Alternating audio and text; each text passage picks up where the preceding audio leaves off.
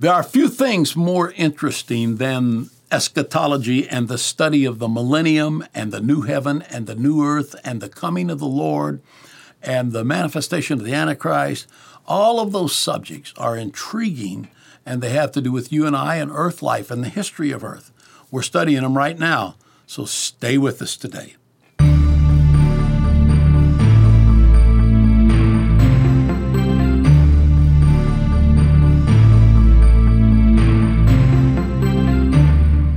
Yesterday, we began a study on the very interesting subject of the millennium. Where else are you going to go to find somebody talking about the millennium? Well, the millennium is a subject that's very important, and early Christians were talking about this time coming of the kingdom when the Messiah would reign on earth. They were talking about it constantly. It's a big subject in the Old Testament. It's a big subject in the New Testament, and yesterday we talked about this. We also talked about the fact that it was so prominent that early Christians were actually identified as, if you use English, it would be Chilias. In Greek, it would be something like Hilias, and Chiliastes, Hilias. It comes from helioi. But anyway, it's the Greek, and it's derived also, which means thousand. It means thousand.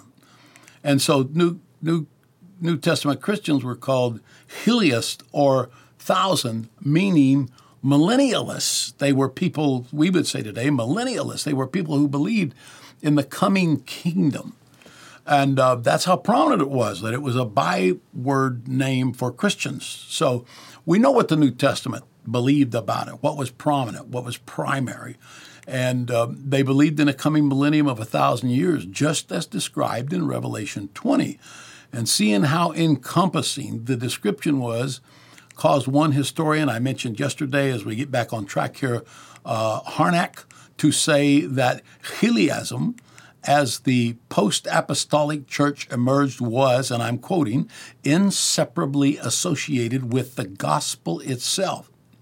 This same guy, Adolf Harnack, goes on to state, the doctrine of Christ's second advent and the kingdom appears so early that it might be questioned whether it ought not to be regarded as an essential part of the Christian religion.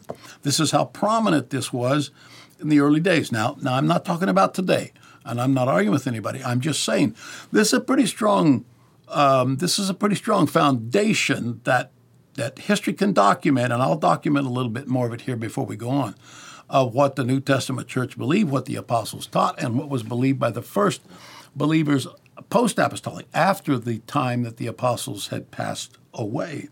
We already know that it was prominent in the Old Testament.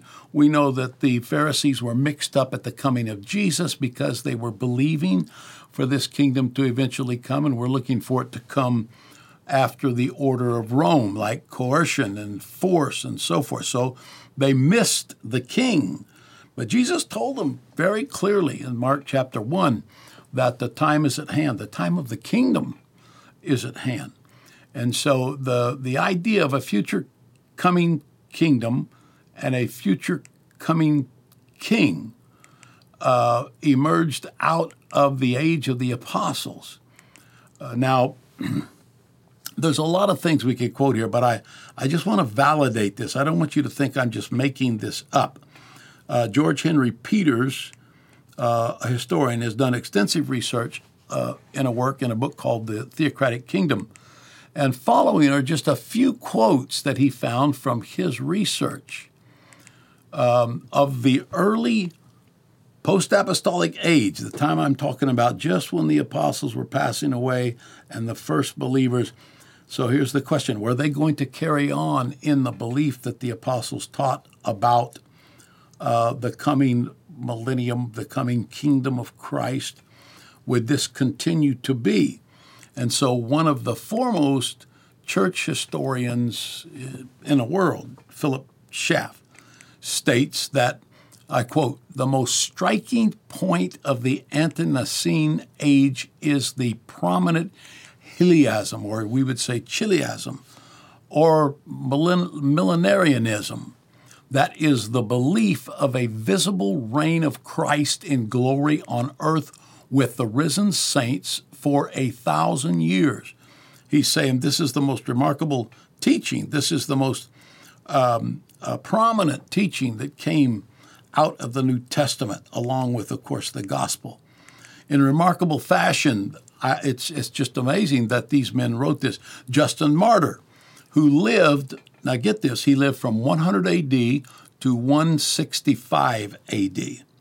All right? So John, the apostle, died around 100 AD, maybe even a little later. We don't know exactly when he died. But Justin Martyr wrote this. This is in his writings. He wrote, "A certain man with us named John, one of the apostles of Christ, predicted that those who believed in our Christ would spend 1,000 years in Jerusalem." Now here's this guy, 100 to 165 AD. He's almost a contemporary with the Apostle John, maybe was for a couple of years, I don't know. I don't guess any of us know. But he was in that era, and he writes here what John had to say about the fact that those who believed in Christ would spend 1,000 years in Jerusalem. So all of this just to show that this is what comes out of the New Testament. Then Irenaeus or Irenaeus, who lived from 130 AD to 202 AD, he further explains, and I'm quoting Irenaeus or Irenaeus, "When the Antichrist shall have devastated all things in this world, he will reign for 3 years and 6 months and sit in the temple at Jerusalem. And then the Lord will come from heaven in the clouds, bringing in for the righteousness the times of the kingdom."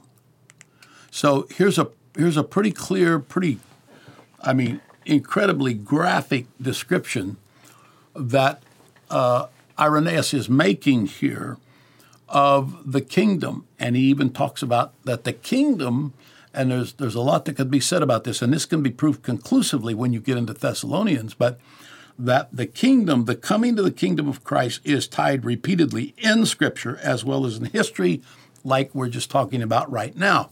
It is tied to the coming of the Antichrist, and that the vanquishing of the Antichrist is done by the second coming of Christ, in which every eye will see him, every eye will behold him. And so at that second coming, it will be the vanquishing of the Antichrist. It will be the people of God who'd been fooled by the Antichrist. We'll go into this a little deeper later. But they are fooled by the Antichrist, and they sign a peace agreement with the Antichrist, and they believe that the Antichrist is the Christ. Jesus himself said in John 5:43, "I come in my Father's name, and you do not receive or believe me. But another will come in his own name. Him will you receive." And so Christ here himself is predicting the coming of the Antichrist, who is anti meaning counterfeit Christ, who will come as a counterfeit Christ, and they are going to be embraced by the people of God. Jesus himself is affirming this fact here. That Antichrist will be dishonest, he will be wicked, he will be the serpent seed, son of the serpent, he will be whatever that means. He's called the son of perdition. And that Antichrist at the end of the age, at the end of the church age, at the end of the day of the Lord, he will be vanquished by the coming of Christ. The people will have turned back and received Christ as Lord. Those who have rejected him and have not believed he is the Messiah, which is the Jews, they will turn to him. They will recognize their mistake. There will be great repentance. They will turn to him, which will create great revival, and this will bring back his second coming. And so these things were not strange to the apostles and to the days of the apostles and the days immediately succeeding the apostles, because we're seeing it right here. This is the writings of these people. Tertullian was about this same time. He was a little later. He lived from 155 AD to 220 AD. And so Tertullian adds to this, and he says, "But we confess that a kingdom is promised us upon the earth for 1,000 years in the divinely built city of Jerusalem." So here's a testimony of 3 prominent early biblical theologians and historians who were acquainted with either the last of the apostles themselves, or they were acquainted with the people who were taught by the apostles themselves.